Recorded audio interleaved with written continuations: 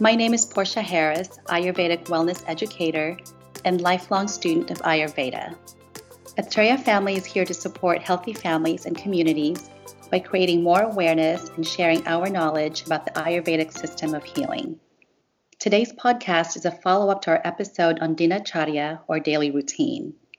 Our Ayurveda expert, Vaidya J, will discuss the importance of oral health and share some tips and tools on how to achieve better oral hygiene to support your overall health and vitality.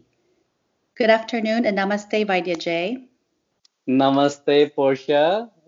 Thanks for this beautiful podcast continuation of our daily routine series. I'm really excited for this series that we are doing, where people can learn more about their own health, and Ayurveda can definitely empower each one of us to live a happy, healthy life, and we can thrive in our life. And this topic that we're covering this afternoon is really important since many health practitioners and dental professionals alike know that our oral health is an important window into our overall health. So, I guess to begin our conversation, can you please talk to us about the benefits of good oral health and why this is such an important aspect of Dinacharya, or our daily routine? Hmm. Very, needed and much important question that we have here, Portia, because we think that oral hygiene is only important for gut health and, for dental health or something like that. But from Ayurvedic point of view, it is much more broader because in Ayurveda, we look at oral hygiene as something to do even with our psycho and emotional balance, of course, digestive health, and elimination. So there are many things connected. Just oral hygiene or oral, well-being is just a window into many things that we can, observe and refer back to when we want to, be healthy and become stronger in terms of physical and mental well-being. So when I say it has both mental and physical implications in Ayurveda, first thing that I want to bring our attention to all our listeners is that when we say oral cavity, we have a few important things that are happening. Let me walk you through. So in the oral cavity, we have the trust. So why the trust? Trust in the sense like we trust each other, that's what I'm talking about. Trust in the sense like if any, like we smell something, we look at something, or we touch something, or even we hear something, until it comes into the oral cavity, it has no trust from us that it can become one with us or not, right? So that trust is based on our oral cavity, right? So let's say there is a fruit, and I'm saying in the nature, we don't know what this fruit is, but it looks beautiful, red in color. And then you look at it, there is the sense of, vision. Then you smell it, then there's a sense of, olfaction. Then you will try to shake it and then see if there is any sound or something that's coming out of it.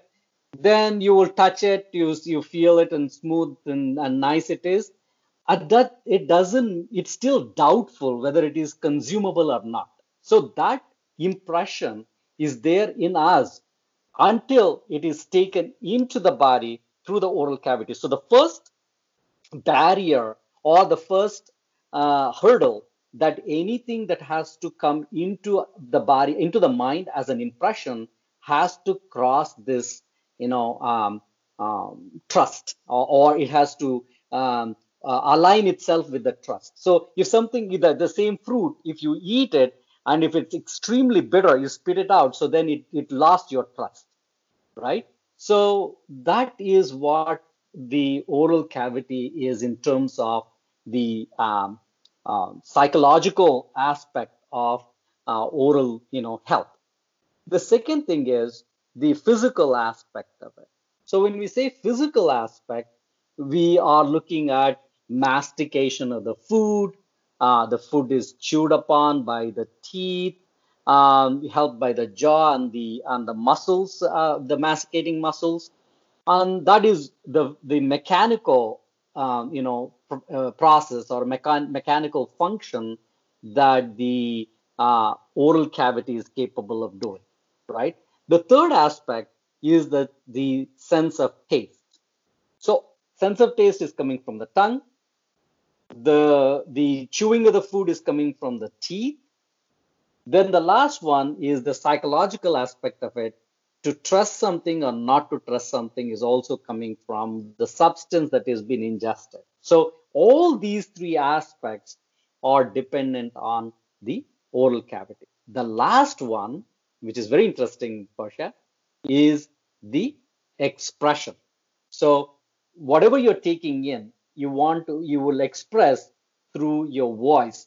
Voice is also significant, even though voice box produces the sound, our vocal cords produce the sound, the control mechanism of all our communication through speech is done by all these structures that are located in the oral cavity, like the lips, the jaws, the cheeks and the tongue, teeth. Everything is used to communicate. So you can imagine now, just a simple oral cavity has four broad implications. Wow, I learn something every time I either listen to these recordings or participate in them. So thank you for that. Can you now talk to us about some daily Ayurvedic practices or home remedies to keep our mouths and teeth healthy? Oh, yeah. Um, First thing that our listeners have to know is the cleanliness after eating. It's a general practice. When I grew up in very village parts of India, uh, after anything, before eating or after eating, you're given a cup of water, warm water or room temperature water, so that you can rinse your mouth. That's a common practice in the villages. Before or after eating, you have to rinse your mouth. And if you don't rinse the mouth, you don't get to eat. So that's the first thing. All our listeners, it's as simple as that. You ate something, immediately take a little bit of water, just swish it around your entire mouth and then spit it out. So that's one thing that it's easy as said, right? Very easy. Don't swallow. Sometimes people just rinse their mouth. I mean, like swish the water in their mouth and then swallow it. I would not recommend that. It's better to just go to a wash basin and then spit it out. So first thing. Second thing is we want to keep our oral cavity um, very aromatic, or in a way, when I say aromatic, it is using aromatic substances. That's because we're going to little change into a scientific perspective here. Oral cavity has its own biome, so we call it as oral biome or oral cavity biome. So there are bacteria, there are colonies of bacteria which live on the tongue, which live on the gums and the cheeks and the mucous membrane, the salivary glands. So there are all these things which are working in synchrony, and there is this rich, organisms that live in our mouth.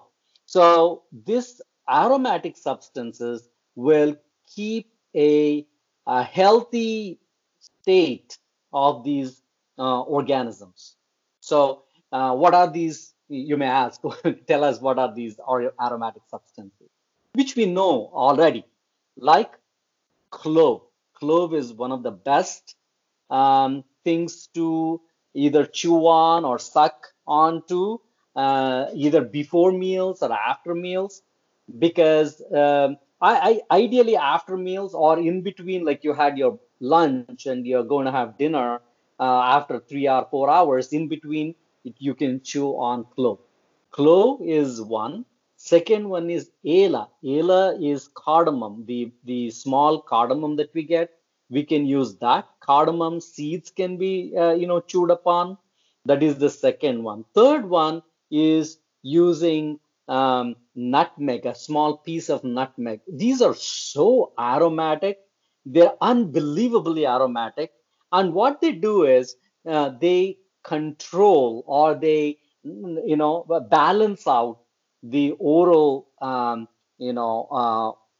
biome in whatever organisms that needs to be kept under control. They try to keep it, and those which have to be kept under a higher amount, they regulate the oral biome. So we have three things here. One is the clove, second one is the cardamom, third one is nutmeg. If you don't have them in the whole form, you can even use powder as well, but you need only tiny bit of it, because these are really strong aromatic substances. You don't want to take too much and then your whole mouth burns, but you need like a tinge of it. That's enough. So the second thing, first thing is rinse the mouth whenever you eat, or before you eat or after you eat. Second thing is use the aromatic substances. The third thing that Ayurveda says is using, bitter, astringent, and pungent substances to take care of the gums. So we will talk about what these substances are and how they can be, like massaging the gums when we go to the gum care. But I'm saying these substances, instead of eating just sweet, sour, and salty all the time, something that's more stimulating to the mucous membrane of the mouth on the oral cavity should be, used, like black pepper or cinnamon or ginger. Such things which are pungent should be used on a daily basis in eating, but also in like any kind of like condiment or sprinkling that we do on our food. So those are pungents. Now bitters include we know turmeric is bitter. I know that people will be saying, "What, turmeric is staining my teeth? What is he talking about?" No, consumed with the food will always make the oral health achievable. Then we also have bitter substances like fenugreek or neem, for example. Neem is a herb that can be used. Fenugreek is a spice that can be used. So these things are bitter in nature. They help to keep the oral, mucous membrane very clean and free of any, stagnant toxins or food material. So the last one is astringent. Anything that's astringent will make your mouth to pucker, like it will make your mouth dry. That's what is being said in Ayurveda, because anything that is dry will help to pull out all the old secretions in the mouth and then give room for the new secretions so that the oral hygiene is achieved. So the tastes are important, the pungent, bitter, and astringent taste. Then we have the mouth rinsing before, after, and then using the aromatic substances. These are very simple, and anybody can do it on a daily basis. Don't you think our audience can benefit from this, Portia? Oh, I think so. And when you mentioned some of the herbs or substances, I think many people will find that they already have them somewhere in their cabinets in the kitchen. Correct. So besides this, and I see the benefits of using or incorporating all of these so that you're helping to maximize the function of your oral cavity, and then what will happen when people eat. But before that, I'm imagining like a daily routine in the morning. Someone gets up, they're thinking about brushing their teeth. There's also tongue scraping, which has become increasingly more popular these days in the West. Hmm. Can you tell us a little bit more about this ancient practice and why people should consider scraping their tongues in the morning? Oh, yeah. So the tongue scraping is a part of like taking care of the sensory perception via the tongue. So If Ayurveda says if one doesn't scrape their tongue on a daily basis, then their perception of taste and taste saturation, when I'll talk about taste saturation in a minute, that will come down. So when I say taste saturation, if if you scrape your tongue on a daily basis, 1 teaspoon of sugar may be enough to satisfy your need for sugary stimulation. But if you don't scrape your tongue, you may need a tablespoon of sugar to achieve that same satiety or satiety. Does it make sense what I'm explaining, Portia? It does, because I could actually personally attest to this. Ever since I've done this on a daily basis, I do Yeah. find that I don't need as much sweetness in my food. Correct. Especially kids, they should, be very well aware that if they don't scrape their tongue, then you'll end up eating more sugar or drinking more sugary juices because they don't get that saturation until they drink so much of it. So that's one part that tongue scraping does. The second thing is that the types of the waste material that gets formed on the tongue is also a media for abnormal bacteria. There are a number of studies, Portia, that our audience can research that the bacteria like Streptococcus or Lactobacillus, which if they lose their normal numbers and increase into abnormal number, can cause harm to our body. So those things will also come down when you scrape your tongue. So that's the second advantage. The third advantage is when we scrape the tongue, Ayurveda says your speech will become much more clear, and your communication becomes very precise. So these are three significant benefits that one can get from tongue scraping. And is there a difference in terms of efficacy between brushing your tongue with a toothbrush, as I know some people do, versus Mhm. actually scraping your tongue with a tongue scraper? Absolutely. There is a significant difference. Brushing the tongue is not advisable because the bristles from the brush can damage your taste buds over a period of, like long time if you keep on doing it. Whereas tongue scraper, which is well done, provided in Ayurveda, we say that it should be done with inert material, like it should be either silver or gold or copper or so nowadays even stainless steel. But I don't prefer plastic ones; it's not the best.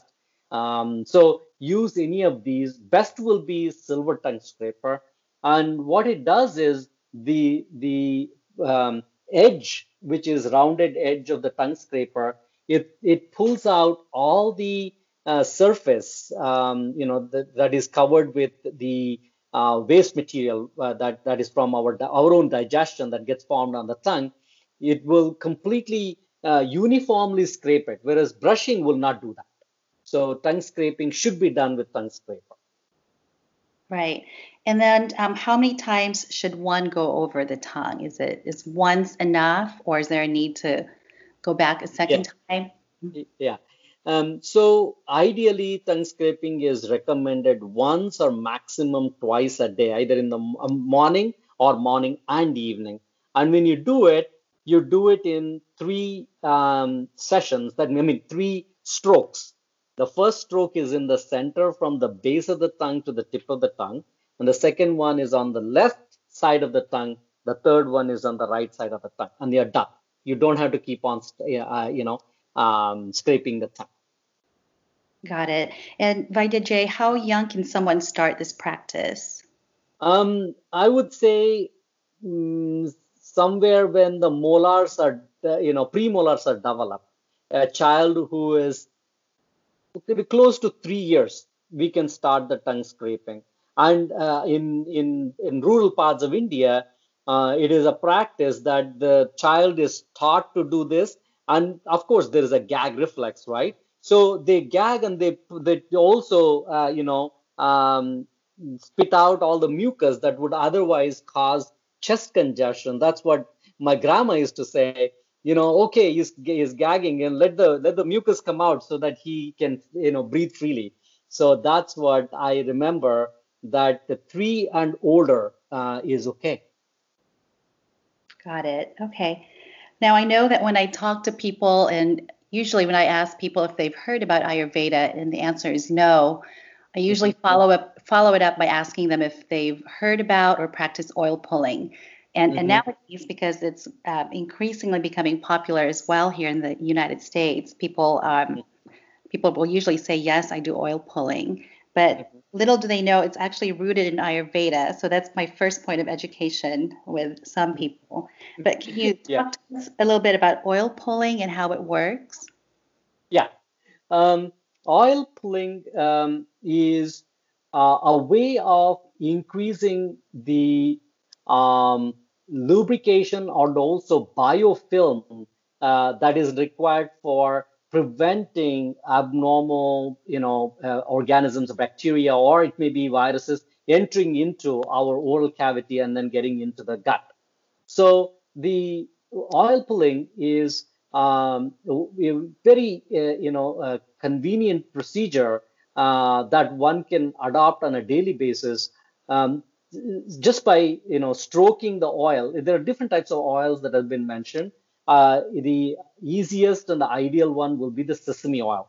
So sesame oil, sometimes coconut oil, sometimes even we can use like sunflower oil, but preferably sesame oil is what is used.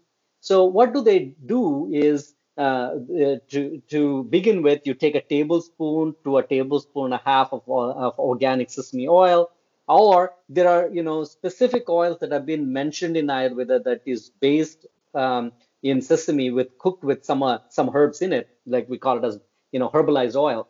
You take it by mouth and then you stroke it. This 1.5 teaspoons, you stroke it with your tongue briskly moving in the mouth so that the oil kind of swishes around every part of your mouth, in between the teeth and going through the gums, under the tongue, into the salivary spaces, into the space between the gums and the cheeks. Everything gets, like swished with this oil. And the oil that was taken, like the like semi-translucent oil that you take in, when you spit it out, the oil looks like almost creamy white emulsified liquid. So you do it for about 3 to 5 minutes by stroking continuously, about 3 to 5 minutes. It will become such type of a liquid. Try not to swallow. We want to tell all our listeners, because it's oil and smells good, you don't want to swallow it. You just have to swish it and spit it into the toilet, not into the bathroom or the sink. Spit it into the toilet and then flush it. So by doing this, what will happen? Few things happen. Ayurveda says that the TMJ, our joint that is responsible for chewing, talking, taking stress on ourselves, we take a lot of stress on our TMJ, that is the temporomandibular joint, that gets lubricated. Pain in the joints is prevented in the jaw region. The lips will get lubricated. Then there is no chance of chapped lips. Tongue becomes clean. Salivary secretions will increase. Nowadays, dry mouth is such a big problem for people, burning mouth and dry mouth. So doing this simple oil pulling procedure can prevent and also give some benefits to these people who are suffering from dry mouth and burning mouth. So apart from all of this, it will give nice complexion to the cheeks and prevents wrinkling of early wrinkling on the facial skin. So here we go.